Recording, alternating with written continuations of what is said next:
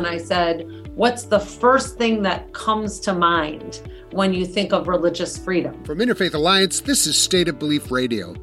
I'm Interfaith Alliance President, Reverend Paul Brandeis Rauschenbusch, broadcasting this week from New York City. And I was thinking of all these flowery things that they might say, but they didn't say anything positive. The thing that they all unanimously kind of agreed upon was anti-LGBTQ. Rachel Lazar leads Americans United for Separation of Church and State, an effective legal and advocacy nonprofit organization with a track record of defending church-state separation in the courts, in Congress, and in state legislatures for over 75 years. On April 22nd and 24th, Americans United is convening an important summit for religious freedom. We'll get the details from Rachel Lazar later in the hour. We've seen some books in some of these libraries. I mean, you're talking about kids in middle school. Some of the stuff that has ended up there, incredibly disturbing stuff. You can't teach history that's being used to pursue an ideological agenda. We will never, ever surrender to the woke mob. Florida is where woke goes to die. A comprehensive diagram of the various recent attacks on academic freedom in Florida would look like a March Madness bracket. The DeSantis administration seems hell-bent on building a culture war presidential campaign by casting dark shadows on academic diversity, inclusion, and even acknowledgement of history in the Sunshine State. This week, I'll talk with Matt Hartley, the very busy director of the Interfaith Center at the University of North Florida in Jacksonville. You can hear State of Belief on the radio and get the podcast on Apple Podcasts and all other podcast platforms. Every week, I am in conversation with the most fascinating and impactful civic and religious leaders across the nation. Please subscribe today. State of Belief Radio is made possible in great part by the generous support of our listeners. If you made a donation, thank you for helping keep these conversations heard by more people who need them. If you haven't pitched in yet, information on how you can help keep this show on the air is available at stateofbelief.com. And you can find out more about the work of Interfaith Alliance and join us at interfaithalliance.org.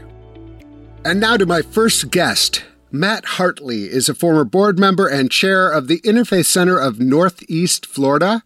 He's the director of the Interfaith Center at the University of North Florida in Jacksonville, where he can see up close the impact some of the DeSantis administration academic policies are having.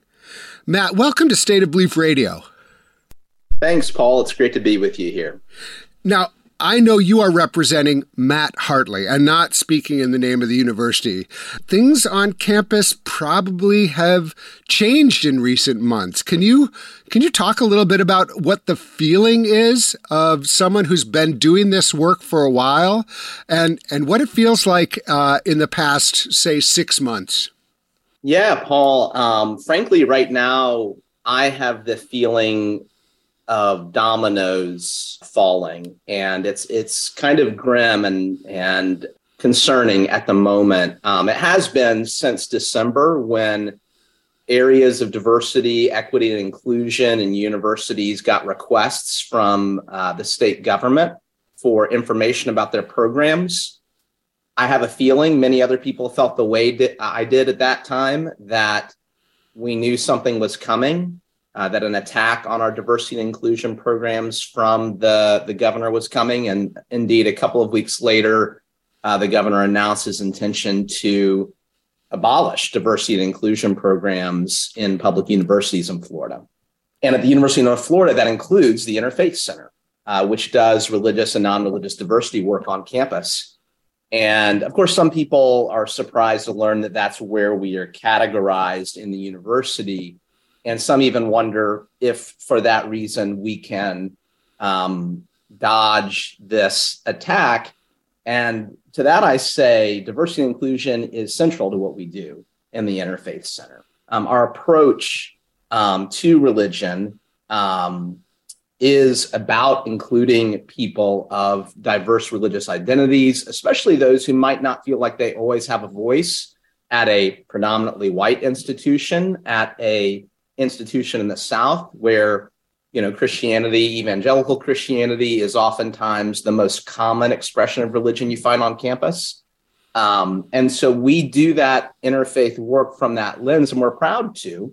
So when the governor comes at these programs, he's coming at our students who want to do diversity and inclusion, interfaith work. And in fact, their identities are woven in with all of these other gender, cultural identities that are being attacked by the government. Yeah. I mean, what we don't want to get into is like, oh, let's just set religion aside because religion is a special category, although it, of course, is its own category. And one could make the argument that this is a direct attack on freedom of religion and the expression of freedom of religion and the diversity of religion that is the mainstay of American democracy, one of the mainstays of American democracy. And so it is a very notable fact that religious diversity in all its forms, and my guess is, as you know, I worked in this area for quite a while and loved working on academic campuses. It's part of what makes good citizens is that people understand diverse religious traditions as well as other forms of diversity, and they go out and become leaders in their community, welcoming all, including all, having some sort of familiarity because they met people of diverse backgrounds in a higher education setting. So it's part of like what it means to train educated and capable leaders for society.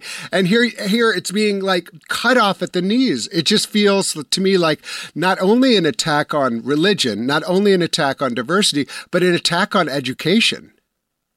Yeah, and we see that across the board in the state. Obviously, we're taking the higher ed attacks, and it's not just diversity and inclusion. It's our faculty who are facing attacks on tenure, but it's in our K through 12 as well. And I've got 2 kids in public schools as well. So talk to me about that. I'll be completely frank. As a gay dad, I never thought of Florida in this way until the last 3 years. And all of a sudden I would never take my kids to Florida. Just because it feels like it's a threatening environment for kids. That must be a wild place for someone who's trying to bring up well-rounded, open-minded, open-hearted kids and have the schools not as your friend in that way. And I can't even imagine what it must feel like right now for our parents of transgender kids and how they're dealing with all the attacks on transgender care in our state. What does it feel like for you to have the kids that you want to get the best education and to literally have book bans? That pretty much anybody can say, oh, you know what? I don't like that rainbow flag. I don't like all those brown faces. This is making me feel a little bit uncomfortable. We can't have that. And it's not the kids, it's the parents. Mm-hmm. Yeah. So personally, I have kids who have been involved with Gay Straight Alliance activities, and those have lost resources in our local school district because of the school district getting nervous and ending partnerships with local agencies. And so my kid has been deprived of those resources, but keeps on going. And it's amazing to see how our kids are so resilient in the face of these book bans and of the attacks on the LGBTQ community. But of course, they're also taking the grief of all this, and it's really sad, and it makes you wonder whether you should stay in a state like this. Yeah. It's really, your kids, and they didn't ask for it, and I'm not glad it's happening, but they're getting an early lesson on what it means to stand up against encroaching, and I hate to use this word, but we had Jeff Charlotte on last week, and he used the word. He's been avoiding the word for 20 years, but he said this is encroaching fascism. It is people insisting that there is one way to do things, and other ways will not be welcome or tolerated. I was just in Germany with a campus ministry group over spring break, and we saw some of the history. The Germans are very good about telling their history in public and about kind of saying, let's not repeat these things.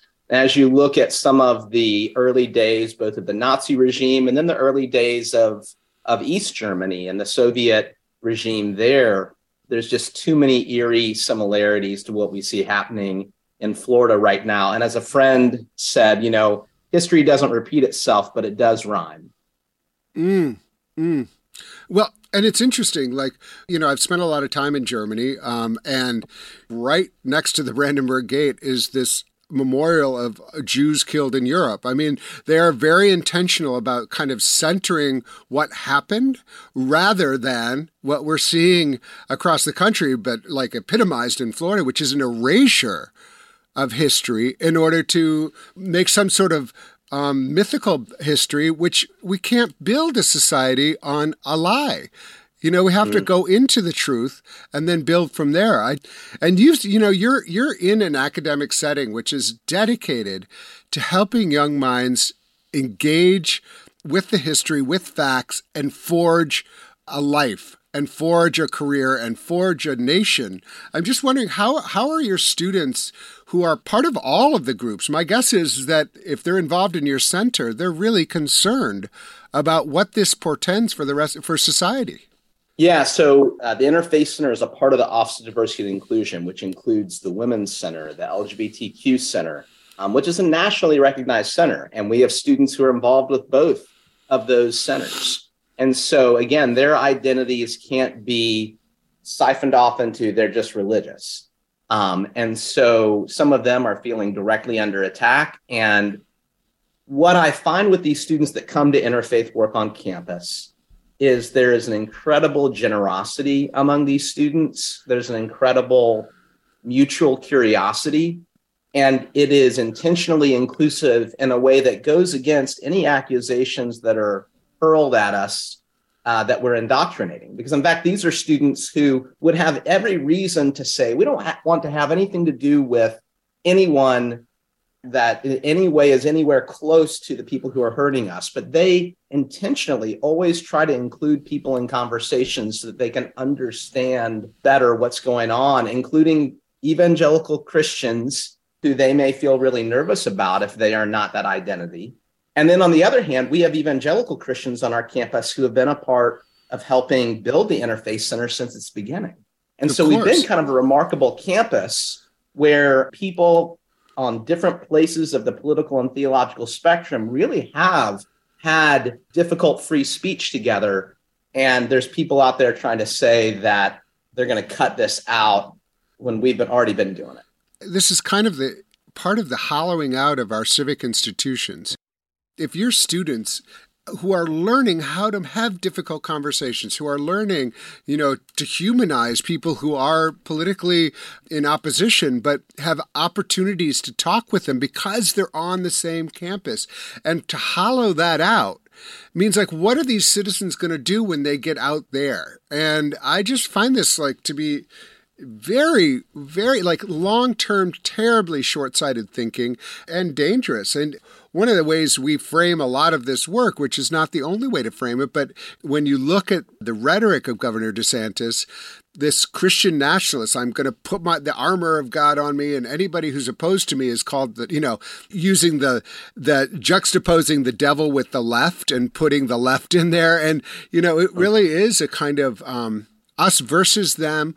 It's a death match, and he's determined to win. I'm curious, to what degree does that framework feel real to you? And how do you imagine a way forward, given what's happening in your state? It's hard to imagine a way forward right now. I always start local. So Jacksonville, Florida has over 100-year history of interfaith cooperation. We have an organization called One Jacks that was a part of the university until a couple of weeks ago, and they've had to make their break from the university because their bread and butter is diversity and inclusion work, and it was beginning to get blocked. And so they were an independent organization before. They're now going independent again, but they're kind of the steward of that 100-year history. And then there are other organizations like the Interfaith Center in Northeast Florida, and then more recently, the Interfaith Center over the last decade at the university. And so I look local and see people have always been building these alternative communities of mutual curiosity that can stand up to anti-Semitism, to Islamophobia, to all of these supremacies. And people of all faiths have been a part of it. I mean, one of the Baptist churches in town was the place where people, before they had a mosque, Muslim folks were able to pray because they were invited in by the Baptist congregation. So we've been doing this work of bringing people together in faith coalitions. I think that's where we've got to continue. Our Black churches know what's up. The last couple of weeks locally, I've heard several Black preachers locally in Jacksonville calling out what's happening with Black history in our state. I'm one person, and our program at the university is one program. But when we build these coalitions locally, we can start to turn the tide in our community. And I think that's where it starts when we want to make an impact statewide. The governor has a supermajority in the state right now. He's going to get some of what he wants, but I'm in it for the long haul. This is the state that I've lived in since I was 8 years old. And I believe that we're better together. And I think these fusion coalitions with interfaith and then bringing in other elements of our diverse state, that we can change the tide, but it's going to take some smart and difficult organizing over a longer amount of time. Matt, I think that's so great. I really, perfect answer. And I absolutely agree. Just so you know, Interfaith Alliance, where I'm the president, just founded an affiliate in Southwest Florida. And at the right moment, there might be an opportunity to have conversation to continue to build power, because one of the things they saw is that we don't have any organization here that is counteracting some of what's happening in our area. And we need to raise up, especially the faith voice, saying, no, this doesn't represent the faith voice. For all of us. Actually, there's a different faith vision of interfaith cooperation, respecting diversity and welcoming it and viewing it as a strength. And that feels to me like a very American way. What gives you hope right now? My students always give me hope. I'm a lifelong educator for a reason. When I look at the way that our students have responded to the state saying there's something wrong with diversity and inclusion, our student government said, well, let's ask the students. And they got over 800 students to reply to a survey, overwhelmingly saying that they support diversity and inclusion on campus. And the students did that. When I see the way that our interfaith students carry their work on campus of bringing together people of different faiths to continue to celebrate our life together, even in the midst of these attacks. Right now, we're planning an Eid celebration at the end of Ramadan with our Muslim Student Association. And the way that our interfaith community rallies around these communities, and to see our students who are LGBTQ students of faith, who, you know, it's so hard sometimes to navigate that identity in our faith communities, and the strength that they show in sharing their voice to say, we're here, you know, we exist, and we're not only do we exist, but we're fine, we're good, we're wonderful, we're sacred. All of these voices, that's wind in my sails. That's how I keep going. I love that. And I love it especially because I used to surprise people, because I was like, the reason I have hope is, again, I said the exact same thing. My students, when I was working at Princeton, I was like, these are curious people. They are engaged. They want to be in conversation. They want to learn. I mean, there's always a tendency among, you know, those of us of a certain age. You're younger than me, but, you know, those of us, the young generation, you know, and in fact, they're the place where we can really turn to, for example, and for opportunity. So Matt Hartley is a former board member and chair of the Interfaith Center of Northeast Florida. He is the director of the Interfaith Center at University of North Florida in Jacksonville. Matt, thank you so much for taking the time to be with us on State of Belief. Thanks, Paul. It was a pleasure talking to you. I so appreciate you bringing light to these important issues. Up next, the Summit for Religious Freedom. I'll talk with Rachel Lazar, president of Americans United, which is organizing the event. If you miss any part of today's program, you can hear full episodes of State of Belief anytime on our website. You'll also find links to the topics we discussed this week, extended interviews and transcripts, and an archive of past shows, all at stateofbelief.com. You're listening to State of Belief Radio, where religion and democracy meet.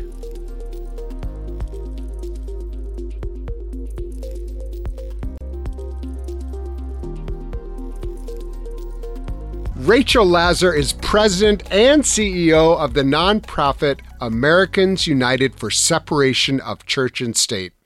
On April 22nd through 24th, the organization is presenting a Summit for Religious Freedom in Washington, D.C. and online, and you can join. So we're talking to Rachel today about that conference and also the wider and absolutely critical work of Americans United for Separation of Church and State. Rachel, welcome back to State of Belief Radio. Thank you so much, Paul. It's so great to be with you and, of course, our dear, dear long-term friends, Interfaith Alliance, who we've partnered with forever. Thank you so much. Well, let's start actually with some history of Americans United. I'm not sure everybody really understands what a long important history it has in this country. Can you talk about like the founding principles? How did Americans United start, and some of the driving force between why it's still so important today? Yes, I'd love to. So Americans United for Separation of Church and State was founded 75 years ago by a group of religious folk from across different ideological and theological backgrounds. There was a group of Methodist pastors in Chicago who were very important to our founding, and seminary deans, and the president of the Southern Baptist Convention, and Seventh-day Adventists, and someone who was a public education leader, who was the only woman actually who was involved in our founding, and she actually died the same year that I was born. So I feel a special attachment to her. And I am the first female leader of our group in our 75 years, and the first non-Christian leader, I'm Jewish, of the group. We were really founded to guarantee the separation of church and state, of religion and government, as the only way to protect true religious freedom in this country. And our founders actually had a really deep understanding of our issue. And so from the beginning, they were public school advocates, for example, because they understood that public schools were places where you could go no matter what your religious background, racial background, level of ability, and expect to be treated equally. So that was part of our manifesto, which is pretty cool, when we were announced in a New York Times article, which was fun back in the late 1940s. But really, we were founded to protect your and my and every single American's, no matter what they practice, is religious freedom. Here's the one catch though, Paul. So long as they're not using religious freedom to harm others, right? So protecting your right to believe and practice as you choose and live as you choose, so long as you don't harm others.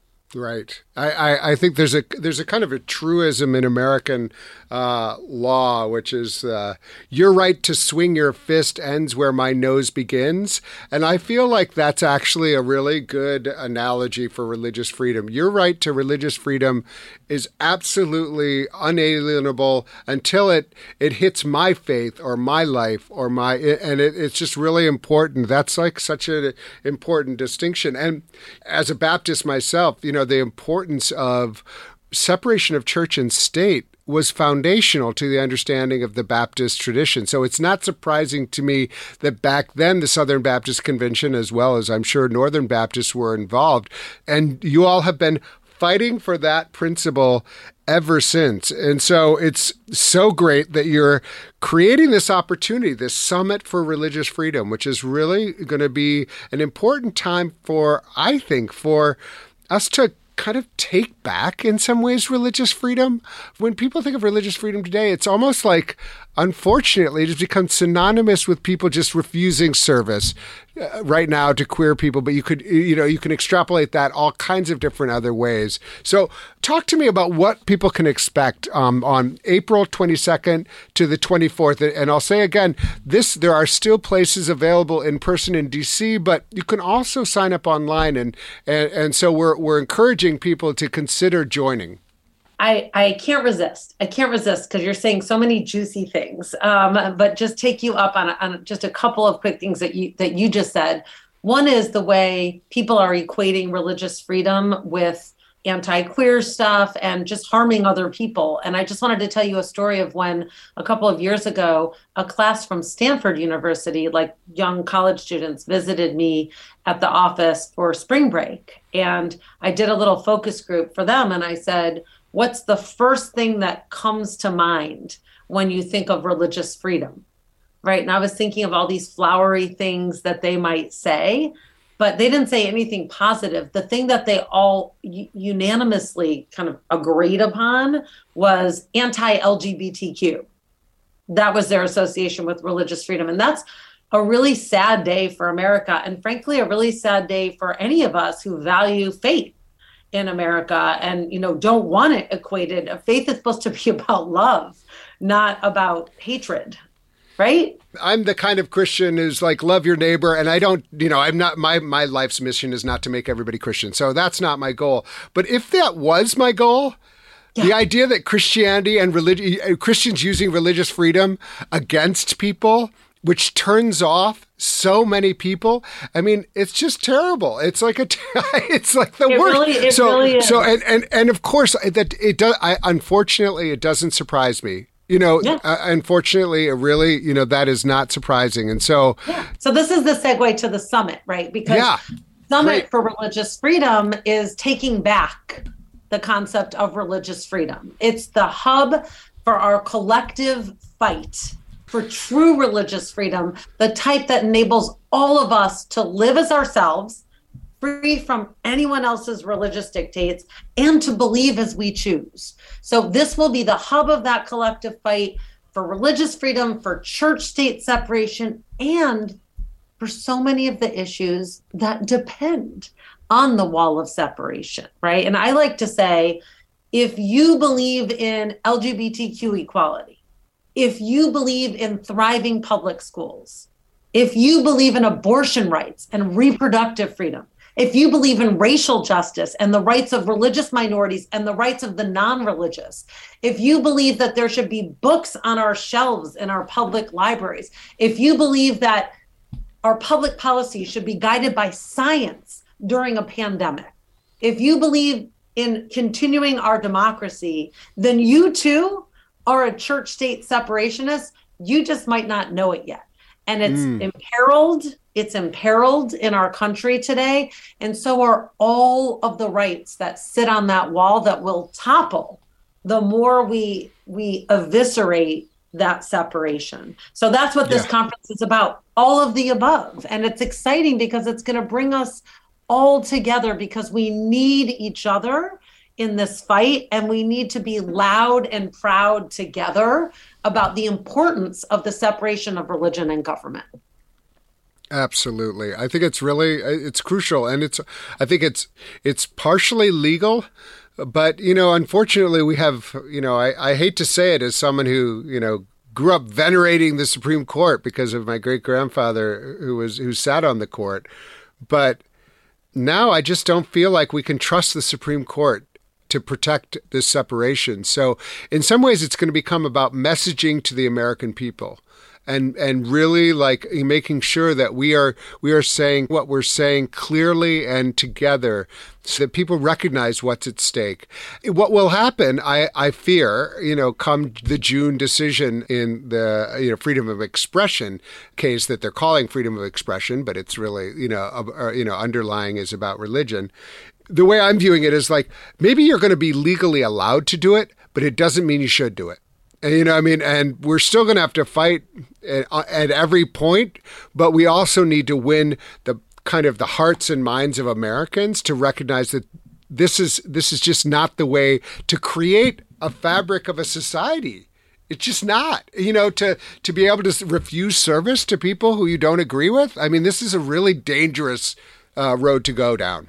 Yeah. And I love that you're taking on really what is one of the hardest battles for us to win on, really, which is denial of service. I mean, it's amazing to me how many folks are willing to say, well, you can just go down the block and get services somewhere else. And when you try to help them understand not just the access harm, but also the dignity harm in American society, which de Tocqueville told us values equality more than anything else. And you draw an analogy to race, right? Like, then they maybe begin to get it, but they still somehow divert back to a place where it's okay to turn away queer people, for example. And here's the argument, though, right? And here's what people need to understand: the church-state violation. When our government, like in Colorado, let's say, right, which is where 303 Creative is taking place, they have non-discrimination laws for public accommodations. The state has passed protective laws. They've said, this is the kind of place that we want to be as this state in America. And when they give these private businesses an exemption from complying with the law, they are giving special favor to that religion over others. And so when, for example, Charlie Craig and David Mullins, a couple who are excited to be tying the knot and committing to each other, show up at the bakery, right? They are being asked by their state with their tax dollars to pay the cost of the baker's religion. And that isn't okay. That's the government favoring one religion over another in America. That's not allowed. That's how the legal. It's also just what will that lead to? And it just is. It does not create. As people living in a democracy, we're always going to be interacting and with people who we disagree with. But that's the burden of a democracy. That's the burden of being together, and it's a burden that we should bear gladly because we're allowed to be free in our own way. And I just feel like this is such a dangerous path. The Summit for Religious Freedom, April 22nd, 24th. How can people register? What's the best way for people to find out about it? So you should go to thesurf.org, thesrf.org, and that's where you can sign up and register. There are just a few slots left to come in person, so please sign up soon. And you can also sign up and attend a lot of it, not all of it, but a lot of it online. And we are making this event radically inclusive. So if you feel that you can't afford to pay the fee even to sign up online, you apply for a scholarship and you will get one. And we will make sure that you can be part of this summit because it's really for all of us. So firstly, the concept of it is the 3 C's. It's to be collaborative, concurrent, and continuous. So the collaborative part is this is something that we are doing in partnership with so many of our wonderful allies, including Interfaith Alliance. Thank you very much. Interfaith Alliance is a sponsor. I should mention, Interfaith Alliance is a sponsor of this event, and we're totally behind it. You're wonderful. It's fantastic that you are. There's a number of different organizations who are going to be presenting breakout sessions at the conference, including groups like Dying Out Loud on compassion and dying, Sister Reach, which is a reproductive freedom group in Tennessee and also around the country, the National Women's Law Center, right, gender equity leaders, Catholics for Choice, the Anti-Defamation League, the Baptist Joint Committee, and so many others. So that's the C, that's the collaborative part, which is so important because, again, we can't fight this fight against white Christian nationalism and religious extremism alone. We need each other. And that's what this conference is trying to do, to bring us together. The second C is concurrent. So we want it to be radically inclusive, this summit. So we have this virtual attendance option with scholarships available online, right? And you can attend all the keynote sessions and a curated selection of all of our breakout sessions. So that's the second C, concurrent. And the third C is sort of fun. It's a little different for a conference, which is it's supposed to be continuous. We want it to be continuous. You know, you show up at a conference often, you go, and then it's like, okay, that's it for the year. Well, we don't want to have it be it. We want to have a continuing place to educate folks and to bring people together. We've already hosted 2 well-attended webinars, including one in early March with Robbie P. Jones, the founder of Public Religion Research Institute, on his fascinating partnership with the Brookings Institute on a poll on white Christian nationalism. And we will continue these opportunities to come together throughout the year until the next SURF, Summit for Religious Freedom. So that's the 3 C's. Couple more really quick things. There's going to be 2 really fun live podcasts recorded from the summit. One that's called Boom Lawyered with Jessica Mason Piclo and Amani Gandhi, which is a reproductive rights and gender equity podcast.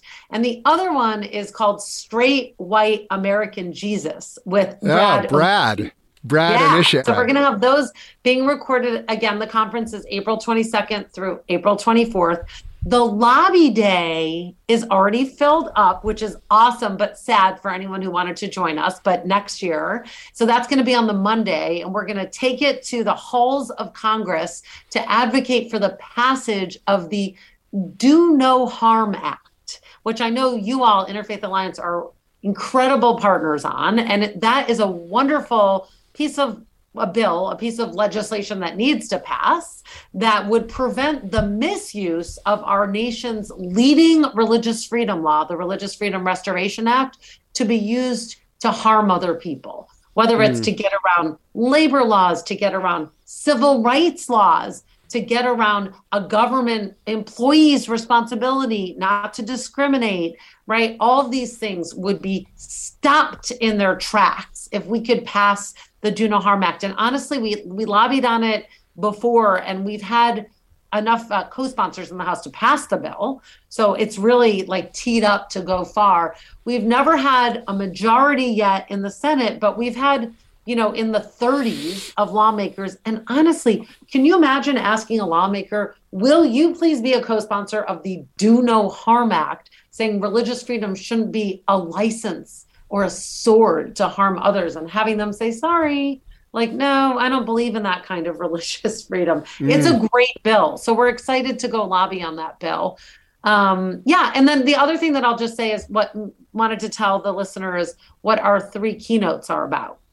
So the first one is hosted by Brad Onishi from Straight White American Jesus and author of Preparing for War, The Extremist History of White Christian Nationalism and What Comes Next. And he is going to be speaking with Andrew Seidel, who works at Americans United as our vice president for strategic communications, who's himself the author of The American Crusade, a book about what's happening right now at the Supreme Court, and a previous book as well. And they're going to lead a really powerful conversation on white Christian nationalism and what we can all do about it, right? We cannot give up hope. So that's one of the panels, the keynote panels. The other is Catherine Stewart, Paul, who I know you know too, is an investigative reporter, and her work appears in the New York Times, NBC, the New Republic, New York Review of Books. She wrote many books too, and one of them is The Power Worshippers: Inside the Dangerous Rise of Religious Nationalism. She is leading a keynote panel on the relationship between abortion rights, gender equity, and religious freedom. And she will be speaking, and then we will have a panel that includes, I will be on it, and also one of our lead plaintiffs in the abortion lawsuit that we brought in Missouri, challenging their abortion bans under their state church-state separation protections. This is Reverend Tracy Blackman, who I know is really quite well known, a leader in the UCC, United Church of Christ movement, in the Black Lives Matter movement, and in so many movements. She's incredible, and she's flying in to be at the conference for that one. And then the final panel is going to be on LGBTQ equality and attacks on the LGBTQ community coming from religious extremists. And Kira Johnson, who's the executive director of the National LGBTQ Plus Task Force, a bisexual Black woman who's a national expert on queer and reproductive rights issues, who's testified before the U.S. House. And she's appeared in all sorts of publications, and she's wonderful. And she will be leading that keynote. So those are what the 3 keynotes are.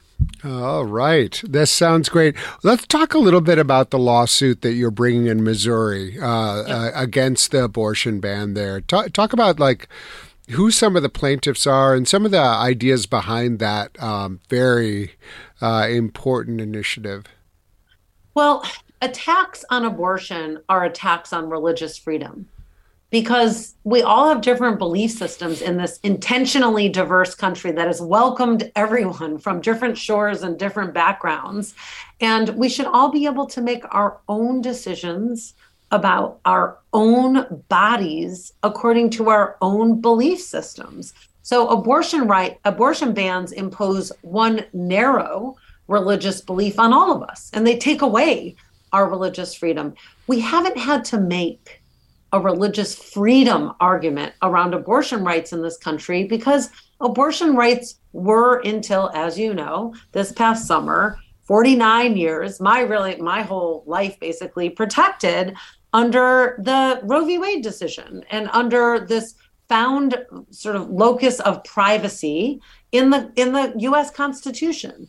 So that's why you haven't sort of seen that argument abound, in the courts, because it hasn't needed to. But now that right was reversed by this Supreme Court, who are very sympathetic to religious extremists' agenda to impose their religious beliefs on all of us, we've taken this argument to court. And the first place we've gone is to Missouri, because Missouri has very strong state constitutional church-state separation protections. In fact, they're so strong that the state Supreme Court in Missouri has found them to be stronger than the federal church-state separation protections, which is great on every score. It means they're broad for our lawsuit, and it also means that this case has no reason to ever go higher than the Missouri State Supreme Court. It should never go to the U.S. Supreme Court, and frankly, we don't really want it to, with the way the U.S. Supreme Court is reversing core freedoms and fundamental protections in our Constitution and in this country.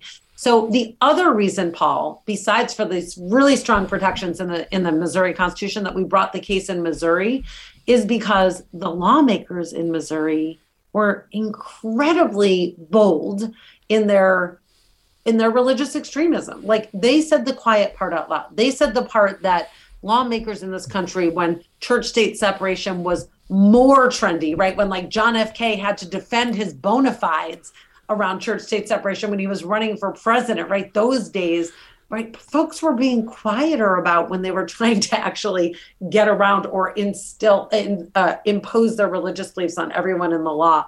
These days, though, these lawmakers put into the law a provision that said the Lord Almighty is the author of life, and they boasted about how they were inserting their personal religious beliefs into the law. So it was a great state. And we brought the case on behalf of 14 clergy who, because of their own religious backgrounds, and I mean, these folks spanned, they were Baptists and United Church of Christ pastors, and the Episcopal bishop, who's a wonderful gay Black bishop, and Reform rabbis, and an Orthodox Jewish equivalent to a rabbi, which is called a Maharat. And so this amazing eclectic group of religious leaders all stood up in Christ Church Cathedral in St. Louis to launch this lawsuit that they brought, because it's against their religious beliefs to ban abortion, and it's against their religious beliefs to impose one narrow religious view in America on all of us. Yeah. I mean, I like to, just remember my mother, who was a founder of family planning in Wisconsin. She was one of the people who founded those laws in Wisconsin. She was also the reason we went to church, and the reason she was a very, very dedicated Presbyterian all her life. And a lot of this work was grounded in her belief. And so this idea that there's one way to think about this, and that it dominates other people's beliefs, like my mother's. It feels very. It feels like a perversion of religious freedom. I mean, it's exactly kind of. So yeah, I think that this is a great. This is I guess the This is not going to be resolved soon, though. This is going to take a little while to get through the courts, or what is? You never what's the state know. of it? I mean, you never know, just because Missouri is one of the states. A lot of states are like this. That when you're suing under a state constitutional question, the appeal can actually go. Once the case resolves at the entry level, can go directly to the state Supreme Court. So it actually could wrap up sooner than a lot of court cases that go on and on and on. But right now we're sort of still in the motions phase. They, of course, the state filed a motion to dismiss, so we're responding to that, and we're still in the earlier phases of the case. Yeah. So let me ask you a question I like to ask all the folks who come on the show. In this moment of just so much turmoil, so much kind of, honestly, a lot of people feeling a lot of despair, what gives you hope to continue the work that you do? Young people, Generation Z. I'm all about Gen Z. Firstly, my kids are Gen Z. I once asked my son, what is it possibly like for your generation? Like, you were born the year of 9/11.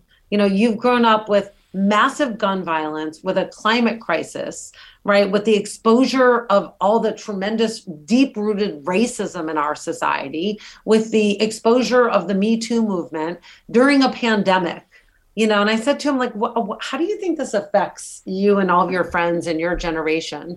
And he said, I actually think we are all completely engaged and politically active because of it. And I think that's true. Don't you, Paul? I honestly, I'm so impressed that you say that, and I've heard that from so many people. The big line that everybody's, they just are paying attention to their phones, and they don't, it's like no. This is an engaged generation. This is a generation that is really going to stand up and is not going to tolerate. It's my nieces and nephews. They're just honestly, they're just look around and say, "What are you talking about? You're anti-LGBT. How can you be that?" That's it's dumbfounding to me. And they're also just really clear about their need to step up for racial justice around abortion rights. I mean, they're there, and they're in front of us, and it's very impressive. And I love that answer. I find that to be true, and it's important for our listeners I think, to look around and talk to Gen Z and find ways to, support them in their work. 100,000%. And for our organizations too. I mean, one of the things, Paul, that I found, I've been here as the leader of Americans United for 5 years now. And I remember when I first started, I would go to supporters' offices, right, and visit them and talk about our issue. And I would walk out myself feeling bleak. And I thought to myself, I need to inspire hope, right? Just like what you were, because I am hopeful.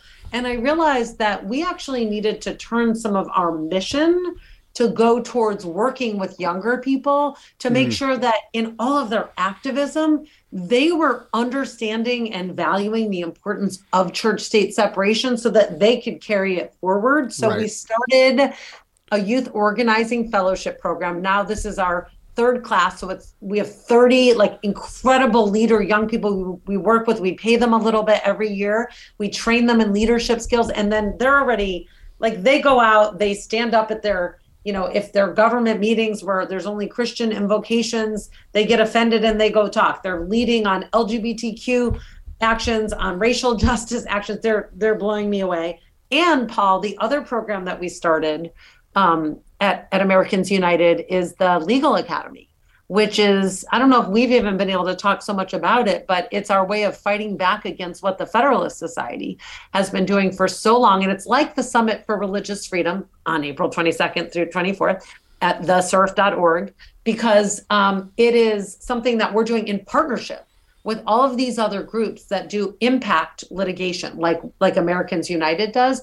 And it's to train and network younger people, a new generation of lawyers. This one is for all of our legal interns, Paul. And we bring them together for 4 days of in-person learning about strategy, philosophy, like judicial philosophy, hard litigating skills, but even more important than anything, networking with each other and with our generation. And then we continue it, like with the summit, so that we're hoping that we can build a bench, right, of people who are fighting for the rights of the people. And of course, that includes church-state separation, and it includes so many other issues. That is another example of how we need to come together in this country right now to save our democracy by fighting for church-state separation and fighting for all of the rights that go with it, helping each other out so that we have enough power to fight back against a movement that is destined to lose,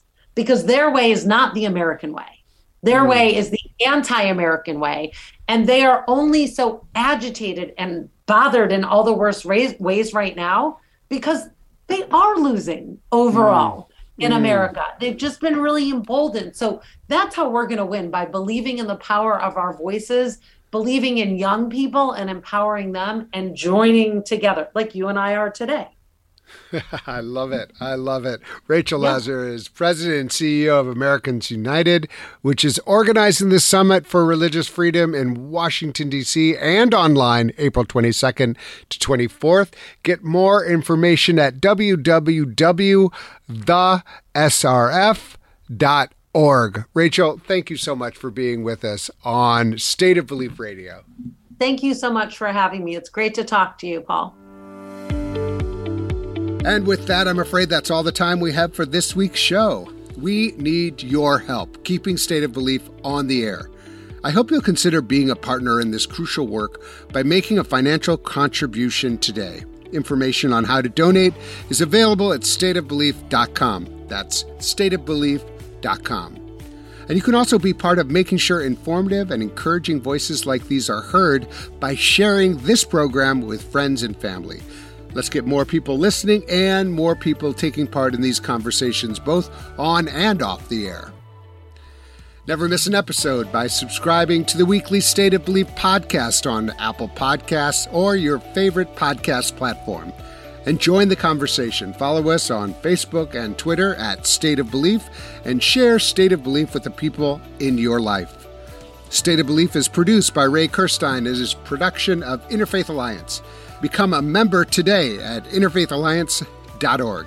And be sure to join us next week. I cannot wait. Until then, I'm Paul Rauschenbusch on the State of Belief, where religion and democracy meet.